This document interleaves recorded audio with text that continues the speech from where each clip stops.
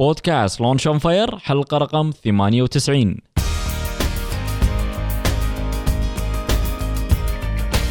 بودكاست لونش اون فاير أول بودكاست متخصص ومهتم في عالم ريادة الأعمال والمشاريع الصغيرة والمتوسطة في الشرق الأوسط. يقدم لكم محدثكم خالد الزنكي، وهدفنا في البودكاست مساعدة كل من يبي يدخل عالم ريادة الأعمال والبزنس علشان ينجح.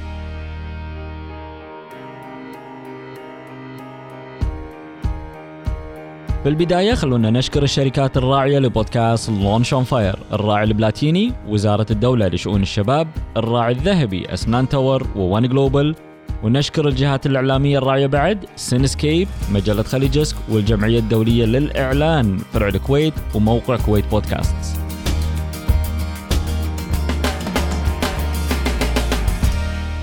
وبودكاست لونش اون فاير من إنتاج الزنكي انتربرايزز.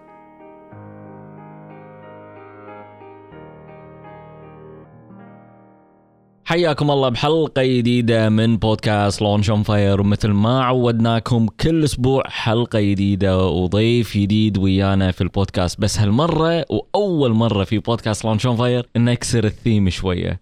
ممكن واحد يقول شلون تكسر الثيم خالد؟ يعني متعودين أن تجيب الضيوف تسألهم عن البزنس، بس من اليوم ورايح راح يكون عندنا حلقة كل خميس ننزلها. الحلقة هذه بشكل أساسي راح تناول الجانب القانوني من ريادة الأعمال وبالبزنس والعمل التجاري. أسأل الله يوفقكم إن شاء الله أجمعين إن شاء الله. طبعا الحلقة مو بروحي راح أكون فيها، معاي عبد العزيز بن ناجي. حياك الله. الله يحييك. مستعد حق انطلاقة حلقتنا اليوم؟ جدا على آخر، وكل متشوق إني أسمع شنو الأسئلة اللي أنت توجهها حق الناس. لا بس الأسئلة مالتك راح تكون مختلفة تماما، لأن احنا هني مو أسئلة، راح ندردش مع بعض أي شيء يخص الجانب القانوني في المشاريع الصغيرة أو في المشروع بشكل عام التجاري. أهم شيء إن أقدر أجاوبك على أسئلتك، وأهم شيء إنك ما تحطني مقالب. لا أنت محامي، أنت شاطر في هالسوالف، يعني حتى لو تطلع تنحط مقلب ممكن تطلع منه بسهالة. بعضهم ما عندكم طال عمرك. عزيز وغالي يا خالد. طبعا عبد العزيز بن ناجي محامي متمرس ومتميز بنفس الوقت، وللأمانة هذه فكرة بدت من مبادرة من عبد العزيز إنه خلينا نسوي شيء يميع في لونش اون فاير يخدم الشباب والمشاريع الصغيرة والمتوسطة، وخصوصا يكون شيء من الجانب اللي نقدر نستفيد من خبرته في عالم القانون. طبعا خلينا نفرض ان اللي سامعك اليوم ما سمع الحلقة مالتك اللي فاتت في لونش اون فاير، بس بما ان انت كو-هوست الحين على قولتهم مذيع بالاضافة الى محامي. يا سلام يا انزين، فودنا انك تقدم نفسك للشخص اللي قاعد يسمعنا او المستمعين. نرحب بالسادة المستمعين اول شيء، وأشكرك على اهتمامك وحرصك على أني أحضر وياك وأني أتكلم وياك. ما أدري شنو الهدف بصراحة، أنا خايف منك وايد أخاف منك من أفكارك. إيش دعوة؟ ما أدري، يعني عندك تكتيك معين. لا شوف، أنا إذا ما عندي أسئلة لازم تأخذ بالك يعني، بس هذا أهم شيء. هاي مشكلة. يعني لازم أبيع ريجي، لأن ارتجال الوضع صاير. ما قاعد أشوف حاط قدامي بطول ماي وايد. شكلك بتنسف ريجي شكلك. لا حلقتنا راح تكون خفيفة إن شاء الله. لا إن شاء الله ما أنت خفيف وإن شاء الله، يعني خفيف، يعني دمك خفيف وتوصل المعلومات بطريقة حلوة، وأنا جدا أستمتع في طريقتك في طرحك، وإن شاء الله أكون قد الثقة ونوصل الهدف ونوصل رسالة للسادة المستمعين. قول لي شنو سؤالك؟ نبي نبدأ عنك. العزيز بن ناجي محامي، صار لي تقريبا 10 سنوات خبرة في مجال المحاماة، أملك مكتب، قاعد تعيد شو اسمه الذكريات مالتي. احلى شيء لما نعيد الذكريات. المهم ان انا بس احنا بيني وبينك وشايل مسؤوليه الناس، هذه السالفه. بالعكس هذا شيء وايد مفروض تستانس منه. لا احنا مستانسين، اوكي شغلتي، انت قد المسؤوليه. لا الحمد لله رب العالمين، الله يقدرنا على المسؤوليه. بس يعني بنفس الوقت يعني الناس ساعات يسالونك شلون انت عسى ما شرف فيه، ايش عندك من محكمه؟ اقول له يا معود هذه رزقه، يعني ليش تقول لي ايش اسمه ايش دعوه. المهم ما علينا. هم لما يسمعون محامي يسمعون قانون، في ناس وايد مو يخافون، يعتقدون ان في شيء غلط الموضوع، يحوشهم رعب. بس احنا ان شاء الله نكون موجودين عشان نساعد الناس اللي خايفين منا، وان شاء الله نكون قادرين نوصل لهم معلومات اللي هم يحتاجونها، وان شاء الله الناس اللي يسمعون لك اللي هم اصحاب مشاريع يستفيدون من كلامنا وينجحون في مشاريع. لا انا متاكد ان اصحاب المشاريع الصغيره او اللي بيبتدون بمشاريعهم الصغيره اللي هم رواد الاعمال راح يستفيدون وايد، خصوصا اذا كانوا خلينا نقول ما عندهم خبرة في عالم ريادة الأعمال وأول مشروع يبلشون فيه وما خذوا بوكسات ما حاشتهم مطراقات للحين. بعد لازم يعوم، اللي يعرف يعوم ينجح بكل شيء. حلو. حلقتنا اليوم راح تكون فرشة حق حلقات وايد لقدام في ريادة الأعمال وبالبزنس. اي بس يعني دردشة خفيفة. بناخذ أول موضوع في البودكاست عشان ما يكون موضوع وايد عام، نتكلم عن الجانب القانوني وأهميته للمشاريع الصغيرة بوجهة نظرك في البداية. يعني كثير من الناس اللي يحاولون يفكرون إنه يأسسون مشروعهم ما يفكرون في إنه دق تليفون على أكيد عندك صديق محامي أو إنه صديق العائلة أو أيا كان، أرفع السماعة على المحامي وأسأله من الناحية القانونية شنو التزاماتي، شنو الواجبات اللي علي، وشنو الممكن اللي أنا أتحمله في هذا المشروع اللي أنا راح أدخل فيه. اخذ النصيحة، اخذ الرأي، ما أنت خسران شيء. فاللي صاير إنه تقريبا إن إحنا عندنا المحامي في تكلفة عليه، فأنا أحاول أن أنحاش من هذه التكلفة. زين، بس إذا تدور نصيحة سريعة خصوصا أن أنت تو بادي ما فيها تكلفة هذه صح؟ لا ما فيها تكلفة. هم حسب لهم فيها تكلفة يا ما فيها تكلفة. انت بالعكس قاعد توفر وايد لما انت تروح تسال انا شلون اجراءاتي صحيحه ولا مو صحيحه، هل اقدر اشارك فلان وفلان وفلان. زين، المحامي يشيك لك، يشوف لك الشركه مالتك اوضاعهم زينه مو زينه، عليهم ملفهم ابيض، عليهم مطالبات، عليهم فلوس، جنح، جنايات، ايا كان. بس انه يمكن الشريك اللي عرض عليك الفكره يمكن يكون انه هو وضع القانوني مو سليم، فيفترض ان انت تروح حق المحامي اللي انت تثق فيه وتسأله عن الأسئلة اللي تحتاجها حق مشروعك، خصوصا بالتأسيس. طبعا أكيد شيء أساسي. يعني التأسيس عندك شغلتين، المحامي والمحاسب، هذول إذا ما نوجدوا في مشروعك تأكد أن أنت راح تتأخر، يعني راح يحوشك تأخير في مشروعك، لأن أنت ما اهتميت في الأساس اللي تبني فيه مشروعك، القانون والمادة، الفلوس، رأس المال. صح. فالمحاسب هو اللي يضبط لك رأس المال، والقانوني هو اللي ينظم لك شلون اجراءاتك، شلون وين تروح، وشلون وين الغلط وين الصح، ودير بالك من فلان، لا توقع العقد الفلاني، اعطني اشوف لك الصفقه الفلانيه، ايا كان تمشي وانت مرتاح في مشروعك سنه، سنتين، 3، 4، 5، مثل ما حضرتك انت عايش الحين مرتاح، وان شاء الله تكون حياتك زينه. ما ادري منو انت قاعد تتكلم. الله كريم الله كريم. لا تقلب المواجع. 12 سنه في البزنس، شفنا الحلو والمر على قولتهم، بس احنا قاعد نشوف كل شيء منك حلو. الحمد لله، فضل رب العالمين. يا بختنا فيك. بس حبيبي، طبعا انت تكلمت عن شغله وايد مهمه اللي هي الواحد انه لما يبتدي مشروعه ولازم يسال عن الشركاء ويقعد يتشيك. خلينا نتكلم عن الاجراءات القانونيه اليوم. خلينا نفرض ان انت شيكت على الشركاء، ما عليهم شيء، ما عليهم سوابق، مو ذابحين احد من قبل، وامورهم طيبه. انزين، شنو الشغلات اللي لازم المبادر اليوم اللي بيبدي الشراكه، مو شركه الشخص الواحد، انت شركتك الخاصه فيك، لا انت داش مع مجموعه، شنو الشغلات اللي لازم اخذها بعين الاعتبار؟ بس قبل لا تجاوبني على السؤال هذا ابي سؤال اللي قبله، اللي هو شو الفرق بين شركه الشخص الواحد والشركه ذات المسؤوليه المحدوده اللي فيها اكثر من شريك؟ اوكي، هو الالتزامات واحده بالنسبه حق الشركتين. شركه الشخص الواحد في السابق كان في شيء اسمه مؤسسه، وموجوده المؤسسه الحين، بس المؤسسه المشكله لا في اخبار جديده ممكن يلغونها قريبا. اوكي، بس احنا الحين اذا لغوها اوكي ما عندنا مشكله، ولكن المؤسسه، صاحب المؤسسه يتحمل راس مالها والفلوس اللي بحساباته وكل ما يخصه اذا صار في عنده ديون او عنده مشاكل في الامور الماليه. فالشركه ذات المسؤوليه محدوده معروفه انها محدوده في راس المال، ما تقدر تطالب صاحب الشركة أو الشركاء أكثر من قيمة رأس المال إذا كان في حالة مطالبات. فبالتالي إن شركة ذات المسؤولية محدودة هني تطلع. أنت قاعد تسألني عن إن شو الفرق بينهم وبين الفردية، صح؟ بالضبط. نفس الشيء، اثنينهم إن رأس المال اثنينهم محمي، إن أنت ما تحاسب إلا على رأس المال، ماشي؟ فأنت سواء أسست شركة فردية أو ذات مسؤولية محدودة، المسؤولية هي واحدة في النهاية. فأنا دائما أنصح دائما، وتقريبا كل الكويتيين يعرفون 3/4 الشركات اللي عندنا مؤسسة بالكويت هي ذات مسؤولية محدودة، عارفين الطبخة يعني. الحين الموضوع الثاني إن أنت داش ويا شركة، شلون؟ طبعا هني دشيت أنت على قولتهم خط ثاني مختلف تماما. شركة شخص الواحد أنت بروحك بشركة، أنت مساءل بروحك، مرتاح يعني. إيه، ما عليك مسؤولياتك معروفة، أنت ملك. بس إذا معك شركة الحين لا، عليك التزامات، إنزين، وعليك مسؤوليات. شلون تتوزع بالقانون؟ شلون تترتب هذه؟ أول شيء عقد التأسيس راح يذكر فيه أسماء الشركة، زين، وخصوصا إذا نتكلم عن ذات مسؤولية محدودة يحددوا لك حتى المدير منو هو، ورأس المال وشلون توزيعه، وعقد التأسيس يكون واضح عند كاتب العدل محددين فيه كل البنود العقد. تمبلت واحده؟ لا مو تمبلت، انت تقدر تتفق يعني، مو شرط يكون نموذج.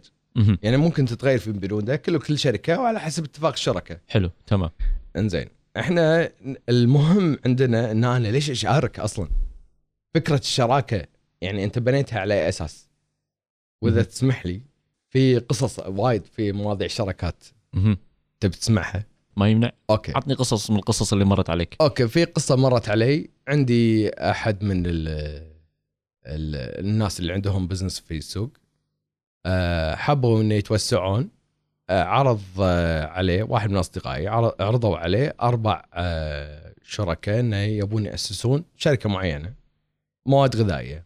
فخذ الراي، ايش رايك ان اقدر ادخل وياهم في الموضوع هذا؟ طبعا اكيد تقدر، بس سالت شنو السبب؟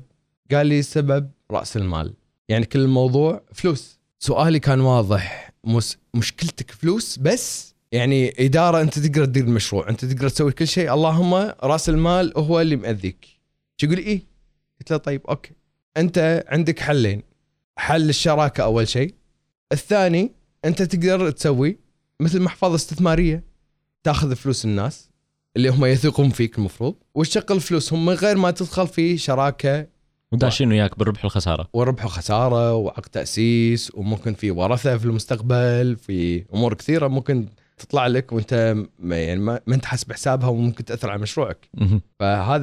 هذا يعتبر نسبه يعني بسيطه، في نسبه بسيطه من ان انت شايل الخطر. فاذا انت قده عادي ما في مشكله. صار وياه سالت اسئله، وهو اصلا في عنده مشروع خاص فيه. مشروعك ناجح؟ اي نعم. شنو سبب نجاح مشروعك؟ 1 2 3. طبعا اكيد اداره ممتازه، الموقع ممتاز، خدمة العملاء ممتازة، على حسب كل واحد مشروعه. بس كان هذا المشروع أنه ناجح وشغال. طيب في شغلة ثانية، أن أنت سمعتك كصاحب مشروع ما تتأخر على الناس في دفعاتهم. وإذا كان في بينك وبين مقاول مثلا، بتسوي مكتبك، بتسوي مشروعك، بتسوي أيا كان، موظفينك ما تأخر عليهم معاشاتك. الأمور في أمور معاشاتهم مو معاشاتك، معاشاتك اللي تدفعهم لهم. المهم فهذه الامور اتحرش فيك لان هذه اول حلقه لك في البودكاست. وانت داش كو هوست فلازم لا خذ راحتك. كمل. طيب قاطعتك. وصلنا عند المعاشات. المعاشات والامور الالتزامات اللي عليك انت كرب عمل. طيب اذا انت ملتزم في كل امورك، على طول مباشره الناس تثق فيك من برا، لان راح يسمعون عنك ان انت امورك طيبه. فانا اليوم اذا ابي اوسع نفسي، ابي ادخل شركاء وياي، شنو اللي يضمن لك ان هؤلاء الشركاء فعلا يلتزمون في مثل ما أنت كنت ملتزم؟ هذا هني خطر، لأن أنت أصلا الشركاء اللي دخلتهم مو لأنهم عندهم خبرة، مو لأنهم عندهم ثقافة في الموضوع فعلا، أو أنهم عندهم مشتغلين في نفس الموضوع من قبل. هم داشين برأس المال بس فلوس.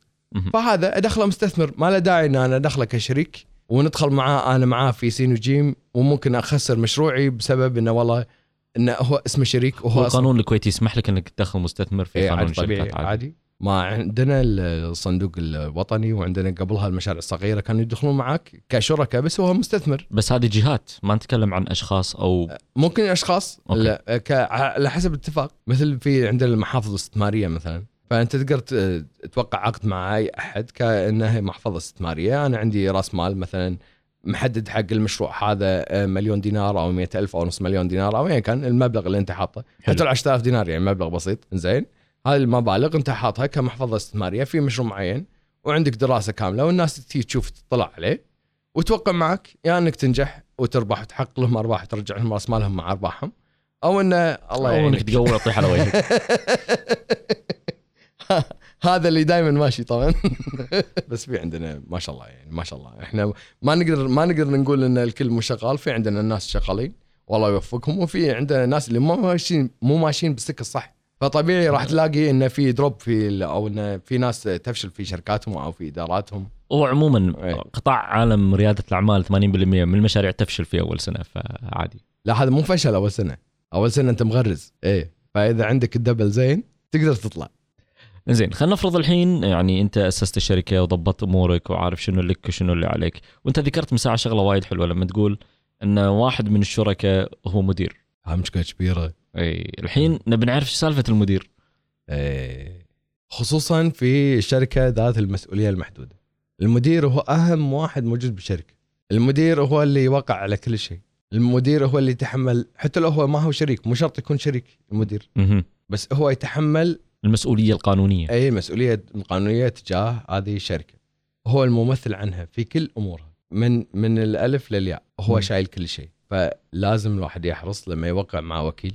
وإحنا عندنا بعد بعض الأصدقاء أو إن بعض نقدر نقول ثقافة اللي بلشت تتلاشى في الوقت الأخير. يلا زين. إنه يحطون مدير وما يدرون على السالفة. شوية ولا داقين عليك النيابة يقول لك تشيك من غير رصيد. تدبس. الحق علينا تكفى. مقعين بربع مليون ولا بنص مليون وانت اصلا يعني ما تقدر تغطي حتى دينار منه بسبب والله انت وثقت في فلان وفلان او اعطيته وكالة بالإدارة. عطى وكالة بس لا تعطي حق التوقيع التشيكات مثلا. يعني لازم تحدد اكو في التزامات لا تدخل فيها، لا تعطيها حق احد، لان هذه ما في غيرك يتحملها. اذا اعطيتها على غيرك مسؤوليه كامله. اذا اعطيتها حق غيرك تحمل. يعني اليوم انا اعطيت وكاله حق خالد انه يوقع عني تشيكات، وقع عني مليون دينار، انا اتحمل. ما راح اقول والله هو خان الامانه، والله شو اسمه خالد ما توقعت يطلع منه وهو صديق عمر. هالكلام ما يمشي. انت في اجراءات وكل انسان معرض انه ممكن يرتكب اخطاء او يرتكب جرائم، اي نوع من الاشياء اللي انت ما تقبلها مهما يكون صديقك ولد عمك خالك ايا كان شنو الصله اللي بينك وبينه. وما تدري شنو الاخطاء اللي ممكن تصير في المشروع نفسه اللي ممكن تودي لاتجاهات ثانيه. مو شرط انه يكون تشيك من غير رصيد. اي انت خفف كثر ما تقدر، خفف الاضرار الممكن ان انت تتعرض لها في المستقبل. زين، لو الواحد يبي معلومات تفيده خصوصا في الموضوع هذا، خصوصا في مسؤوليه وايد كبيره على اي واحد يبي يكون هو مدير لمشروع، وين بامكانه يحصلها؟ والله المفروض ان كل ادمي له محامي. مثل ما انت عندك عزيز، زين اكو غيرك عنده عزيز وفيصل وايا كان، كلهم اساتذه ومحترمين. بس انت تختار اللي تحس انه هو فعلا هذا الشخص القانوني اللي يقدر ينفعني في راي القانون وهم مصلحتك. اي لازم. لازم مو تختار لك واحد يسبب لك مشاكل. دربالك لا تزعله. مو هني المشكله، لا تزعله. اي لا المحامي لا تزعله. لا كلش لا تزعله، كلش مره واحده. راضي على قد ما تقدر. اي راضي طبعا، اكيد طبعا. زين، انت بوجهه نظرك شو الاخطاء اللي يطيحون فيها الشركات الصغيره، تاسيس الشركات او اقول لك اياها بالكويتي. قولها بالكويتي. اوكي.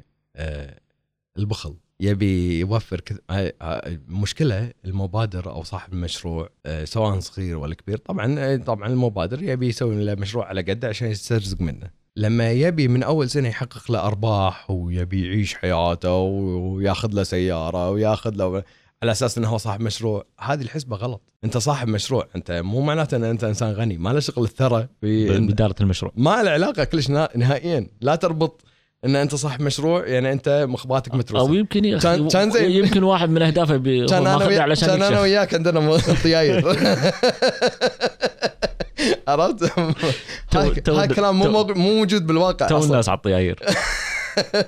يعني هاي الامور عموما، هذه الامور مو موجوده بالواقع. يعتقد المبادر او اللي يبي يفتح مشروع ان انت مجرد تفتح مشروع راح يصير عندك فلوس، راح تصير تعيش ملك وراح حياتك تتغير. لا غلطان.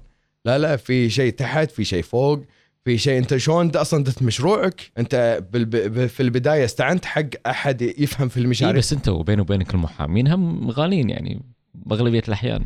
يعني فاتورتكم مو هينه. اوكي، انت تدفع لك 100 دينار بالساعه ولا تدفع لك 5 مليون لانك غلط؟ لا خلنا على 100 دينار. هذا الكلام. هذه النقطه، ما في روح تعال.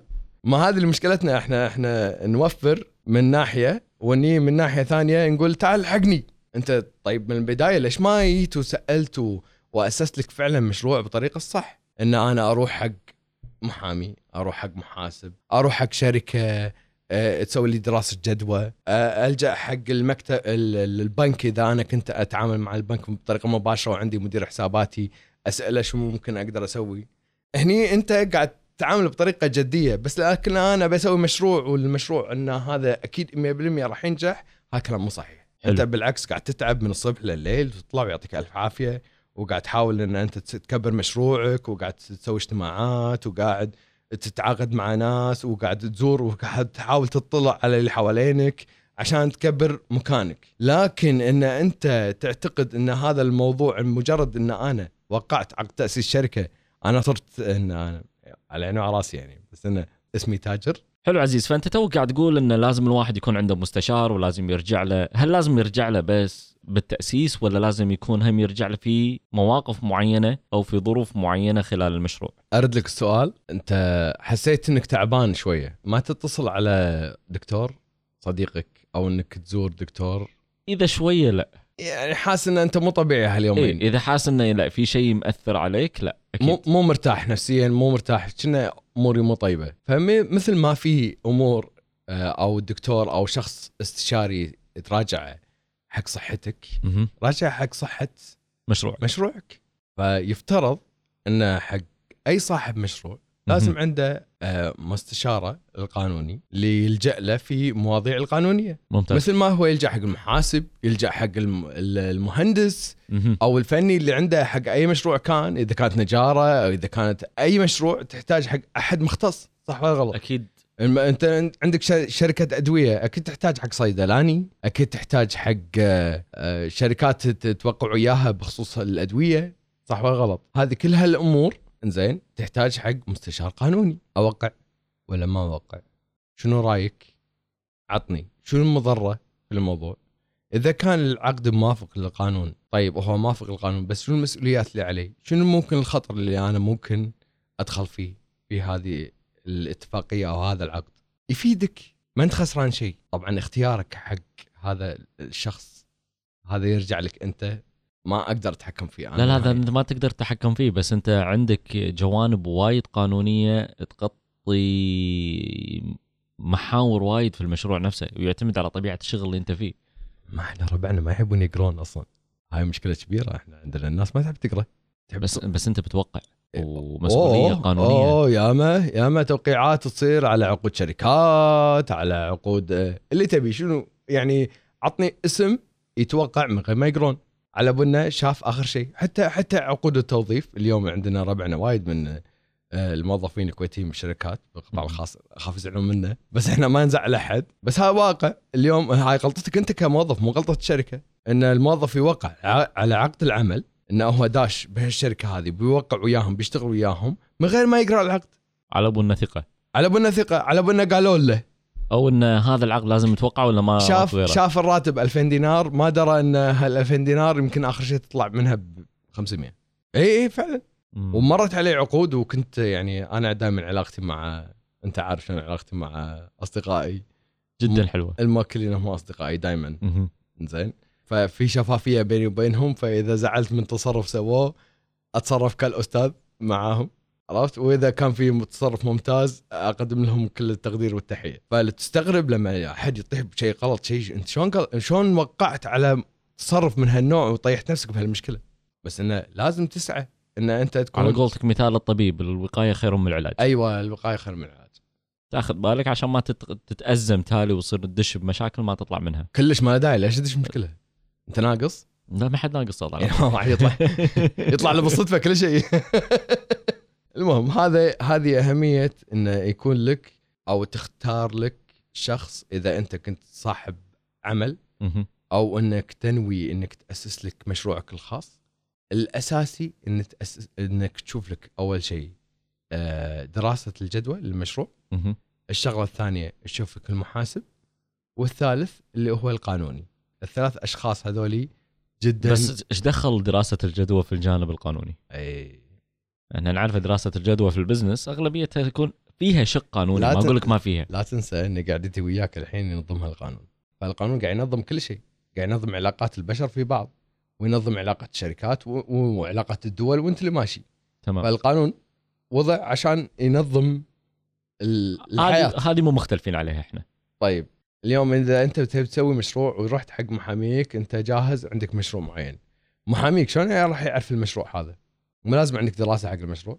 صح. ثقافه ان انت تستشير وتاخذ راي غيرك وتراجعهم بالموضوع وتروح حق اهل الاختصاص. بعض الاحيان اذا انت شكيت حتى بالراي بامكانك ترجع حق واحد ثاني وتتاكد. ايه مو غلط بكل امور حياتك. لكن للحين الثقافه هذه مو موجوده عندنا بالقدر الكافي. لكن انا قاعد اشوف هالايام لا في الشباب هالايام يعني المجتمع قاعد يتغير من هالناحيه هذه، انه صار في يلجون في محامي يلجؤون له، او في احد اي امر. حتى لما يبني بيت ما قام يروحون حق مقاول بالشارع، يروح حق مكتب هندسي. حتى لو صار في خلاف لا سمح الله يقدر يرفع عليه دعوه على طول، انه شركه، مو واحد من الشارع ما تقدر تكلمه ما تقدر تحاكيه او تدور عليه ما تلاقيه، تنزل عليه منع سفر، تسوي اللي تسوي ماك فايده. مهمه اساسا. ايه اكيد طبعا انت اشتغلت وياه غلط اصلا، بدايتك غلط، دائما بدايه غلط نهايه غلط دائما. فدراسه الجدوى اذا قدم لك الموكل دراسه انه هو عنده مشروع الفلاني، اول شيء تشوف المشروع شنو هو، يناسب الكويت ما يناسب الكويت، ممكن يكون شركه خارجيه. هذا اول شيء. ما ادري يعني في مشاريع ما تمشي ويانا بالكويت. بديت اربط الموضوع ببعض الحين. بديت اربط الموضوع ببعضه.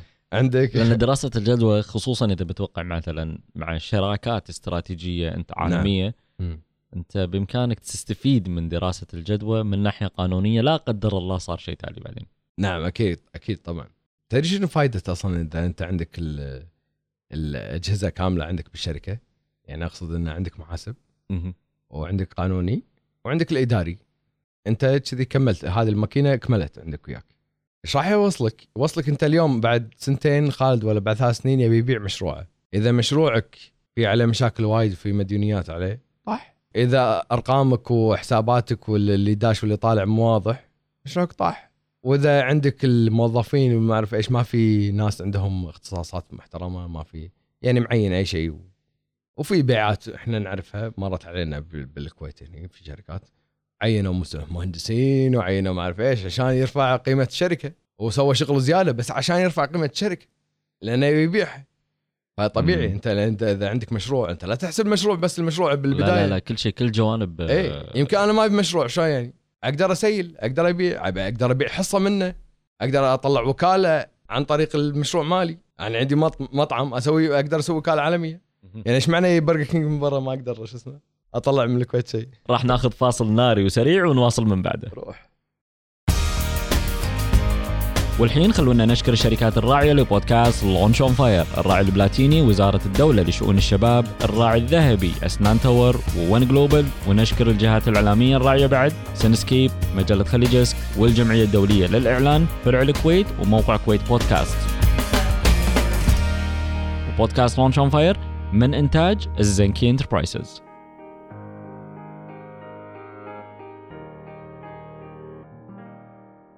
وردنا وياكم مرة ثانية في الحلقة الخاصة في الجانب القانوني لريادة الأعمال، ومعانا المحامي الفذ عبد العزيز بن ناجي، وأول حلقة له في البودكاستينج، وإن شاء الله تكون تجربة يعني حلوة وخفيفة بالنسبة له، ويكون ويانا إن شاء الله بشكل أسبوعي. كل خميس راح يكون ثيم الحلقة قانوني. قبل الفاصل أو قبل لا نطلع على الهواء كنا قاعد نتكلم عن الجانب الأخلاقي أو الethical side of the business. هذا وايد مهم، هذا أهم شيء. إذا أنت مسوي مشروع أساساً وما في يعني هو ما نقدر نتكلم أخلاق بمعنى أخلاق، بس إن أنت دائماً كل مشروع ولا هدف يخدم المجتمع. ما تصير تسوي مشروع يضر المجتمع. فدائماً أساسك في مشروعك خله مبني على أساس إنه يتوافق مع المجتمع ويستفيد منه، ولازم تشارك في مجتمعك. وهذه الأخلاق في الشغل طبعا مع الموظفين، مع الشركات اللي توقع وياها وايا كان، لازم يكون عندك احترام حق الاتفاقيات، على التزامك بالوقت هذا كل الامور تساعدك في نجاح مشروعك، وهذا امر طبيعي. طبعا كذي احنا وصلنا نهاية حلقتنا اليوم. مشكور عبد العزيز. شلون كانت تجربتك في اول حلقة في البودكاست اليوم؟ تجربتي ممتازة جدا، وان شاء الله تكون انت راضي عنه. بس يعني ما ادري ان لا انا راضي يعني ما شاء الله. ما قادر اجاوب على اسئلتك. ما حسينا بالوقت يعني خذينا جزئيه بسيطه وتفرعنا فيها شويه، واتوقع الحلقات الجايه راح تكون هم بدسامه الحلقه هذه بوجودك حبيبي، بوجودك انت. طبعا انت الخير البركه في الحلقه، وانت اللي قاعد تعطينا الماده، خصوصا الجانب القانوني اللي وايد الشباب محتاجين اليوم في ريادة الأعمال والمشاريع الصغيرة، لأن أغلبيتهم يجهل الموضوع هذا. أنا بالخدمة، وإذا في أي أسئلة ممكن تتوجه لك ونجاوبها على الأستاذ. طبعا بخصوص الأسئلة اللي حابين يطرشون لنا أسئلة، يدخل على موقع البودكاست اللي هو launchonfire.com/ اللي هي الشرطة المايلة هذه LAW، يحط اسمه ويحط سؤاله، ونحاول على قد ما نقدر بالأسئلة اللي تطرشون لنا إياها إن نجاوبها، ويكون عندنا فقرة خاصة في حلقتنا بشكل أسبوعي نجاوب على استفساراتكم القانونية الخاصة بالمشاريع الصغيرة. وممكن اللي حاب إنه يبينا نذكر القصة من غير اسمه يقول لنا قصته أو شنو وضعه، ونحاول نعطي استشارة على البودكاست من غير لا يدفع 100 دينار، ويكون الاستشارة مجانية من محامينا عبد العزيز ويانا في البودكاست. وبالنسبة حق الناس اللي أول مرة يسمعون، إذا كنت أنت أول مرة تسمع بودكاست، بإمكانك تدخل على الآيتونز أو تدخل على أجهزة آبل مثل الآيباد والآيفون وتسوي سبسكرايب لبودكاست لونش اون فاير، وموجود فيه هم أجهزة الأندرويد في برنامج اسمه ستيتشر. It's an online radio خاص حق الناس اللي ما عندهم بودكاستنج آب، بإمكانهم هم يسوون سبسكرايب، يسمعون الحلقة هذه، يسمعون باقي الحلقات، وراح يوصل لكم نوتيفيكيشن أول ما تنزل حلقة جديدة في بودكاست لونش اون فاير. وبكذي نكون ختمنا أول حلقة قانونية من داخل لونش اون فاير. يعطيك العافية خالد والمستمعين، وإن شاء الله يكون وفينا بهالحلقة ونتشرف بالكل وبوجودك. كفيت ووفيت عزيزان، وإن شاء الله عزيزان وايد حلوة. عليك ندلعك طال عمرك يا بختي أنا ما أقدر خلاص. استشارات ببلاش راح تصير في البودكاست حق مستمعينا. وبكذي نختم ونقول لكم إن شاء الله نشوفكم بالحلقة الجاية. وكان معاكم خالد الزنكي وعبد العزيز بن ناجي. نشوفكم على خير.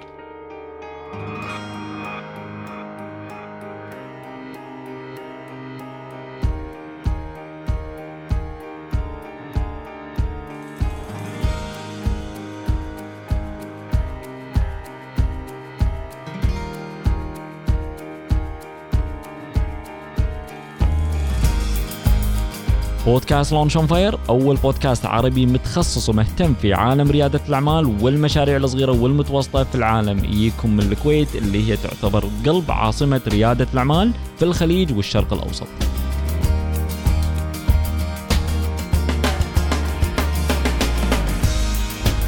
بودكاست لونش اون فاير موجود في الايتونز، وتقدرون تتابعون حلقاتنا وتسوون سبسكرايب من خلال برنامج البودكاست الموجود في الاب ستور لاجهزة ابل، أو اللي موجود في الويندوز ستور، بالإضافة إلى برنامج ستيتشر الموجود في كل الأجهزة، أو عن طريق موقعنا الإلكتروني أو موقع البودكاست launchonfire.com.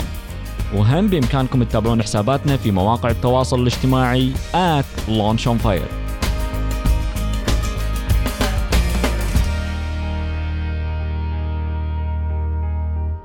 وإذا عندكم أحد مهتم في ريادة الأعمال والمشاريع الصغيرة والمتوسطة، دزوا له لينك الموقع أو سووا له منشن في مواقع التواصل الاجتماعي، على أن نلقاكم إن شاء الله في الحلقة الجاية.